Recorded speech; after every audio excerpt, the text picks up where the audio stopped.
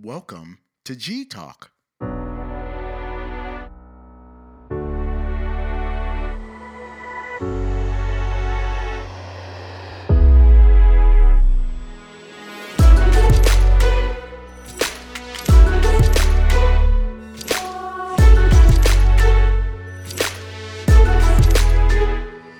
G Talk is a podcast dedicated to helping you discover your purpose by helping you build intimate relationships and a lifestyle of thankfulness. Listen to us today as we discuss a new challenging topic aimed to encourage you and to challenge you, but most importantly, to build you up in your relationships with each other and with God. Stay tuned.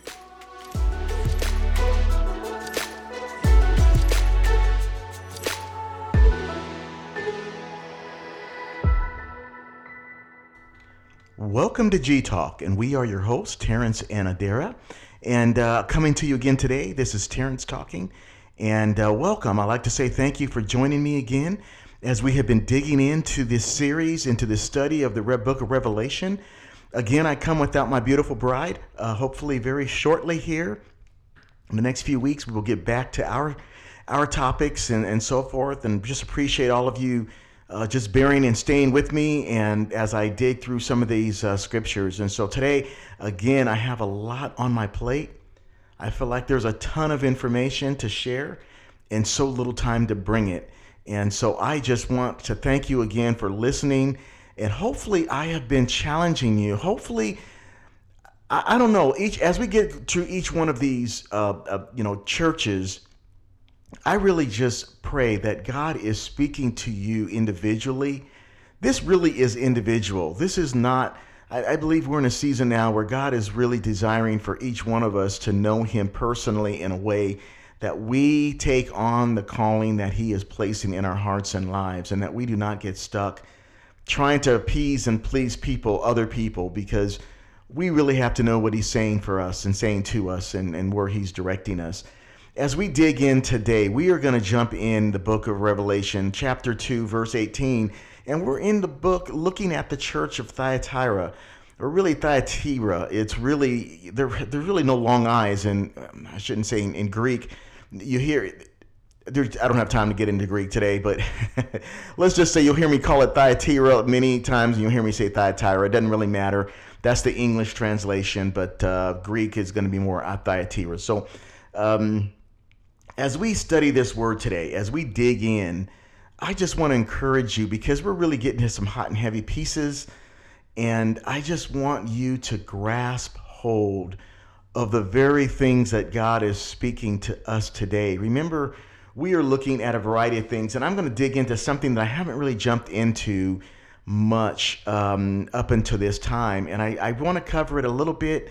Don't know, again, as I've said before, this is stuff that we could spend a lot of time on. And I'm really, in my heart, my goal is to give you a piece, what I consider to be the meat of it, in what we might be dealing with today, and seeing the challenges that we might have struggling or choosing to walk out the walk that in case where Jesus was saying, he that has an ear to hear what the Spirit is saying to the church. And so I need to cover, obviously, some of the past, because as I've said, there's three pieces, right? There is what was going on in the church of Thyatira in this time that Jesus, through John, writes in right around 95 AD.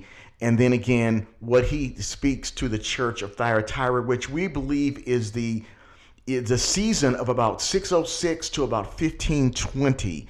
Right in that time frame. So almost 1,000 years, very close to 1,000-year period of time. And we really could back it up into 590 or so, 595, and take it all the way into about 1500. So we are very, very close to 1,000 years of this age, right? Seasons that I talked about that were involved. And then the third piece is, how does Thyatira deal with us today? How do we need to understand what is taking place and how we can be affected and what the Lord really wants us to see? So let me just start and read a little bit of this book So And to the angel of the church in Thyatira, right? Write this. So to the messenger, these things says the Son of God, who has eyes like a flame of fire and feet like fine brass. I'm going to just stop there for a quick second because I just want to highlight a couple of things as we dig in, especially as we start talking about, well, let me read the 19th verse. I know your works, your love, your service, your faith, and your patience, or really your perseverance. And as for your works, the last are more than the first. So the Lord starts again. Now there's some things here. And as usual, there's something that everything in Scripture there's a reason for. And when the Lord uses certain things, he's using it for a reason. And in the book of Revelation, it is really clear that we understand some of the things that he's saying. Now, he says, these things says the Son of God. Do you know that in no other place does he call himself the Son of God in the book of Revelation? This is it. And it's interesting because unlike the other churches that we have been reading about, there weren't a lot of temples in Thyatira. There was really one temple, and the temple was to Apollos. And Apollos was the sun god. And so isn't it interesting that Jesus says, I am the Son of God. So he is really playing on this element that is taking place in Thyatira, where he is saying, listen, you guys have been worshiping, or you're worshiping the sun god. I am the Son of God. And so he is really playing towards that. And he continues, as we have seen, he highlights something that John saw about the nature. Really, remember at the very first chapter, he says, I have eyes like a flame of fire, and I have feet like fine brass. Now that's interesting. Eyes that see, but they're fire, which means burn, right? And I think as we get to this, we're going to see that there is a great deal of this, being able to see through you, be able to see into you, be able to see what is true and what is not true. That's exactly what we get from this. But also having feet like fine brass, having the ability to stand, having the ability to recognize the importance of holding on to that which has been, that which is important, that which has been delivered. And so we see that the two things, the feet and the eyes. And so it becomes important for us to understand this. He says, he goes through the 5 things that he sees that they know that they have done well: works, love, service, faith, perseverance. And their works have been better as they've gotten older. That is a very good thing, because we recognize generally, we tend to wane in our works. Now remember, this is not works unto salvation. This is works as a result of salvation. There are a lot of people today who believe, salvation is salvation it's a free gift of God. Yeah. It is a free gift of God.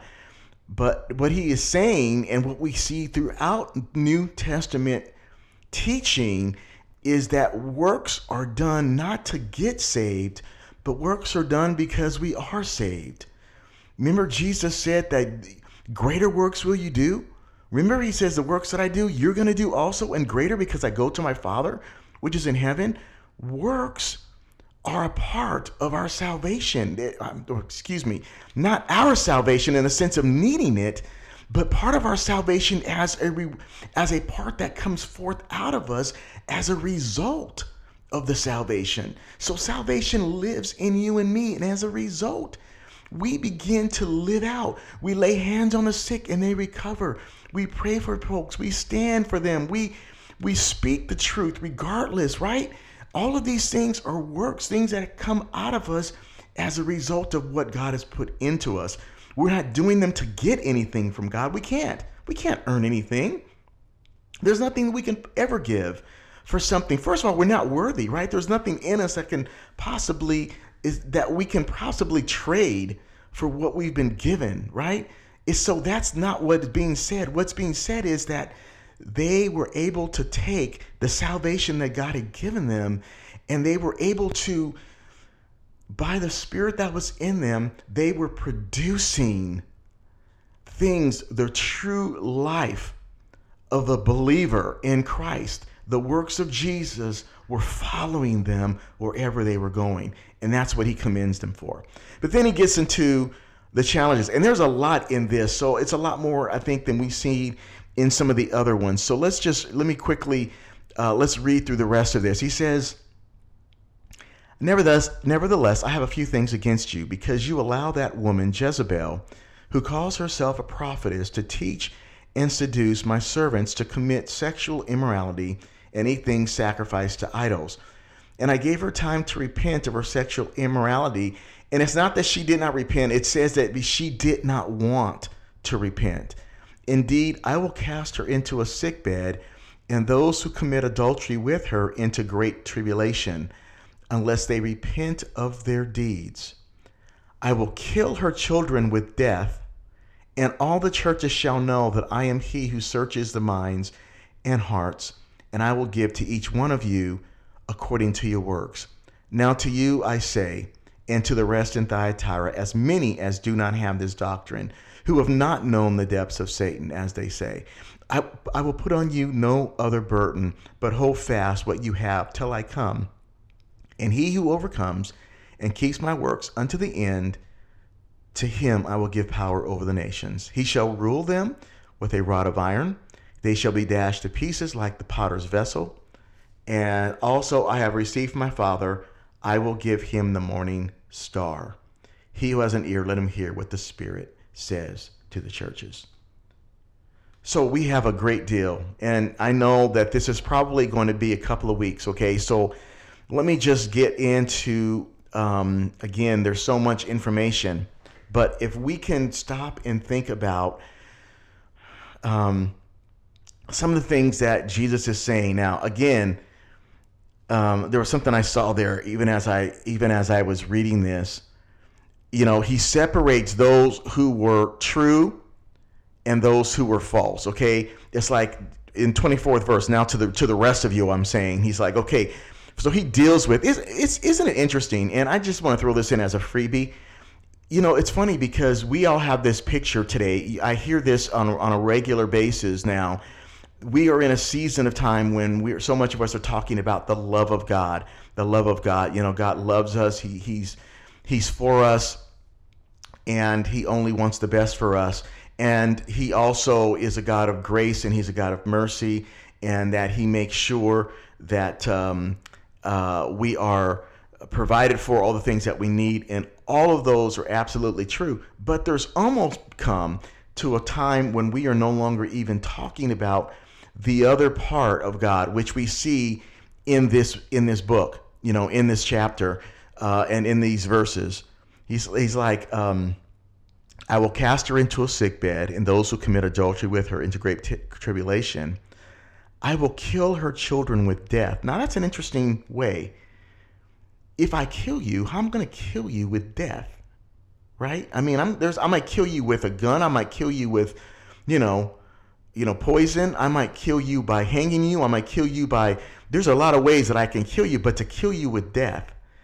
And it's something that you and I have to recognize, that we see this throughout Scripture, and sometimes we don't stop to grasp hold of what the Lord is really saying. What he is really talking about, he is talking about eternally.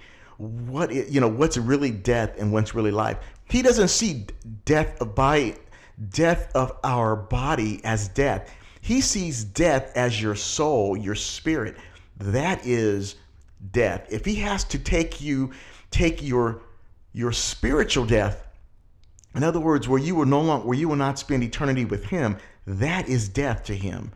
And so we shed these bodies, but we continue to live. But he has the power in his hand to kill and either take away our eternal life, right? And that's really what he's talking about. And so let's dig into a little bit. Let me talk a little bit about some history of Thyatira, and let's hopefully kind of set the stage a little bit. I'll probably have time just to do that today, and then we'll come back next week and we will dig in a little bit deeper into some of that history of it and how it all comes together. So let's talk a little bit about Rome. Like Thyatira. Like I said before, Thyatira was a city that was they were definitely. Thank you, Siri. Nice to have your phone to listen to you. Thyatira was really one of those cities that was built upon a variety of things that I really want to get into. That really, I don't know if you've ever heard the term guilds, but they were a city that really was established. And let me, how do you explain? Guilds are very similar to fraternities, but they were kind of centered around, or they were centered around your gifts, or I should say your jobs, your trades. These guilds, there were many guilds within and they were all over Rome, but Thyatira had many of these, and it was really a very strong piece of the community of Thyatira. And it's important for us to understand, because a lot of what is being talked about as a result of these guilds, because guilds controlled the trades. It's much like if you were part of, let's say today you have attorneys who are all part of, an association of attorneys, right? You got to pass the bar. And the bar is not just a test that you pass, but you're also, there's something that it actually oversees and monitors the work of attorneys right across the country. That's how these guilds work. And in order for people to have a livelihood, they had to be a part of these guilds. And these guilds were used or done in a way that there was a lot of pagan, what do you want to call? There were a lot of pagan worshiping, and they had all sorts of very strong, regular, just call them parties, right? So you had to do these partying and be a part of these environments where you had to join these guilds, or you couldn't do business. And the guilds would own how and who could do business, and they would really block Christians. And the reason why this is important, and I want to talk about it and want you to understand and get a picture of this, is because I think this, when we start talking about today, how this, as we get to how this is affecting the church today, this is the area I think that I really want us to understand. I think the Lord wants us to recognize how important it is for us and how and where we are going. I really do believe this is the direction that is coming our way, and it's going to be something that we're going to have to all of us are going to need to make some strong decisions around our commitments to the Lord. So what are we saying? So we're saying that at this point in time, that the city of Thyatira, as he begins to talk about, let's talk a little bit about, let's back up and see. He says, let's talk about this woman Jezebel, who calls herself a prophetess, and she teaches my servants to commit sexual immorality and to eat things sacrificed to idols. So there was, at this season, there was probably a woman who was a very part of this particular city, who probably had a very strong role in these guilds of keeping a very strong order that was really someone. Now, here's something that's really important for us to consider and think about as well. Who was Jezebel? Well, original Jezebel was married to King Ahab. And it's important to understand that with the king, even though he was the king, she really carried a lot of the power. And because she carried so much of the power, she controlled him in so many ways. And there was something that we began to see when we were looking at the Pergamos church. Remember, we looked at last week. There was this process that was beginning to happen. This church, remember, we talked about the fact that Rome established a group, a church. They established a leadership. And they began to put together a mindset amongst the people in Rome that you now have to follow these leaders, right, this priesthood, and you have to do it their way. Well, this is what began to happen, is that if anyone wanted to be a leader, any kind of leader in Rome, whether it was a leader in, where it was a politician, where you were having, or if you had any kind of leadership ability as a, leader of power over, their armies or anything like that, you had to become a Christian, right? You had to be a Christian. They would not allow you. So what you have is you had people now who are becoming Christian, not because they had a move by the Spirit where their hearts had been changed and they were seeking Christ, but they were joining in alliance with Christians because it was the only way for them to be in power. And I want you to stop today and think about what we would see today if our politicians could not be politicians unless they signed some kind of an oath or they had to take on some kind of a, be a part of a certain group. Could you see what would begin to happen? And this is really the mindset and the lifestyle that was happening at this time. We began to see this process take place where it began to affect the entire city of Thyatira, because you began having this combination of church and state coming together, working together because they had to, and they all had to, and so there was this, many of them had their pagan beliefs and they still followed their pagan gods, and they were now bringing them into Christianity because they had to in order to be in any kind of a leadership. And then they began to utilize their authority and their power to block true Christians from being able to get a livelihood or have a livelihood, because they were establishing certain rituals that had to be done if you were going to be a person that sold certain things. Now let's stop for a second, because I think many of you remember, if you remember in the book of Acts, Paul met this woman, Lydia. Remember Lydia? He meets this woman, and it says that she was from Thyatira, and she was, remember, a seller of purple. Remember, she had the garments.